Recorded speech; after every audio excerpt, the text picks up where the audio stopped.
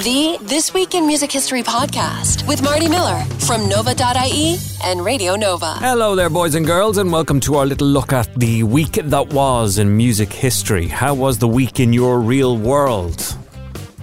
Well, I got a bike off my sister for my little girl. She decided she didn't like the colour of it, so we spray painted it. Not very well.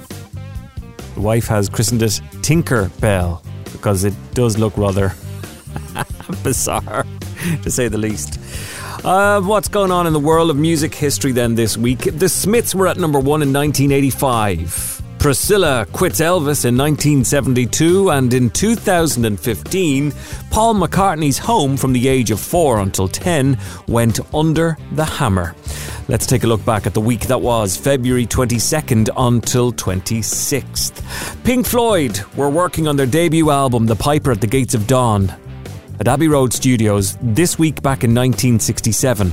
Next door, a little band called the Beatles were also working on an album called Sgt. Pepper's. In fact, this week they were concentrating on the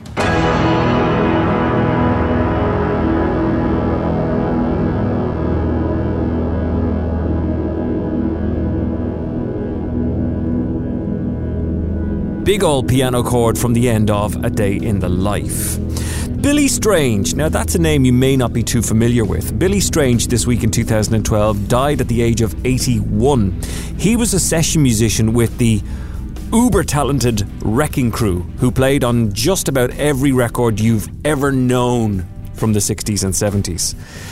And I love this story of how, because he played in the original A Little Less Conversation with Elvis Presley, for Elvis Presley.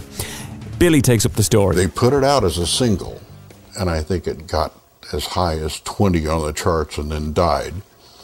And I didn't hear anything about the song for, 40 years or thereabouts, watching Ocean's 11 with George Clooney, and she elbowed me and said, "That's your song." It was used in the World Soccer matches. They had forced the release of the remix, and it was number 1 in the world. Worldwide, not just number 1 in Europe, but worldwide. And I hadn't even heard it until she told me about it. Watching Ocean's 11. Isn't that your song? Hey! After 5 years of marriage, Priscilla Presley moves out of the home. In 1972, she quit Elvis. I realized that I don't know who I am. I mean, my considerations were his considerations. My fears were his fears. My likes were his likes.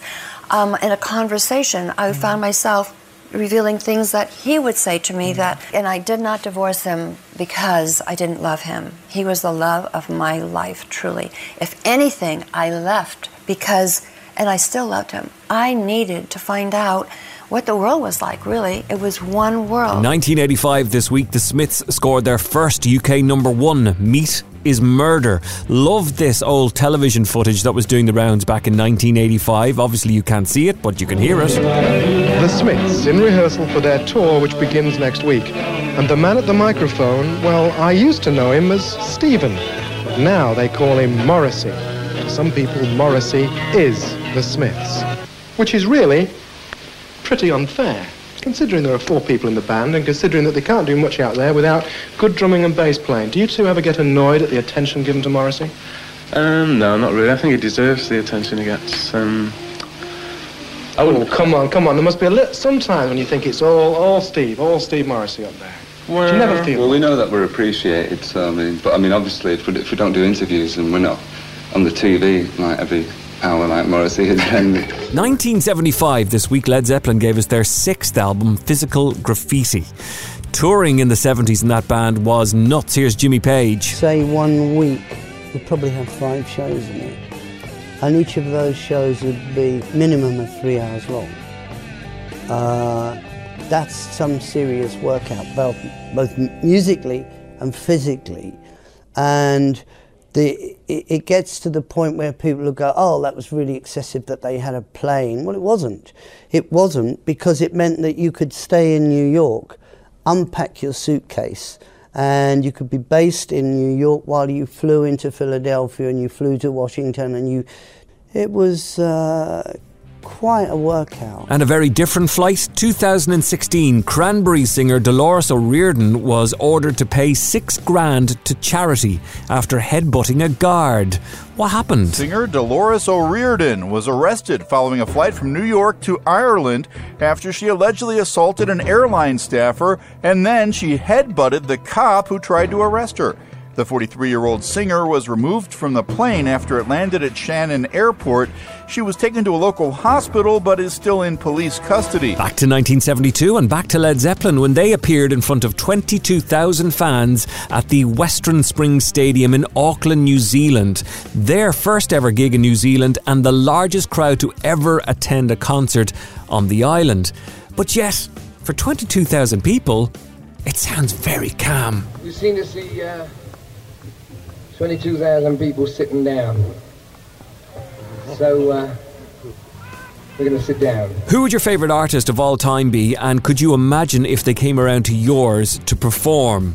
In 2009, on This Week, President Barack Obama honoured Stevie Wonder, his musical hero, and his wife's at that, with the Library of Congress Gershwin Prize at a ceremony in the White House, which meant, of course, Stevie had to play in their house.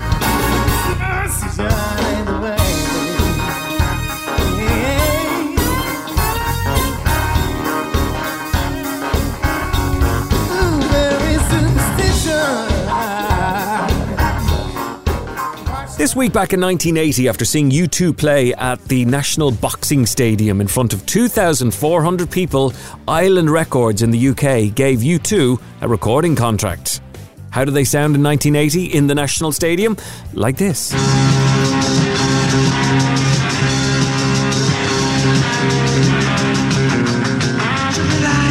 Running from the left into the hard rush. Ocean we be so running to get to the speed of life, yeah.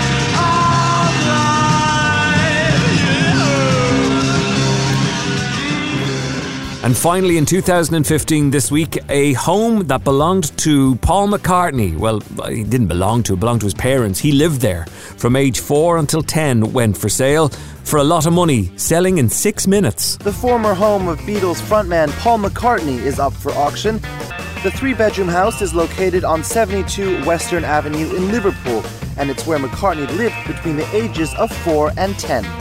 McCartney described the house as the first one he remembers growing up in. And that is a little look at the week that was in music history, February 22nd until 26th. We do it daily on the radio, by the way, the day in music history, and there's more to support all of that as well on nova.ie. My name is Marty Miller. Thank you for checking out our little weekly podcast. Do it again next time, won't you?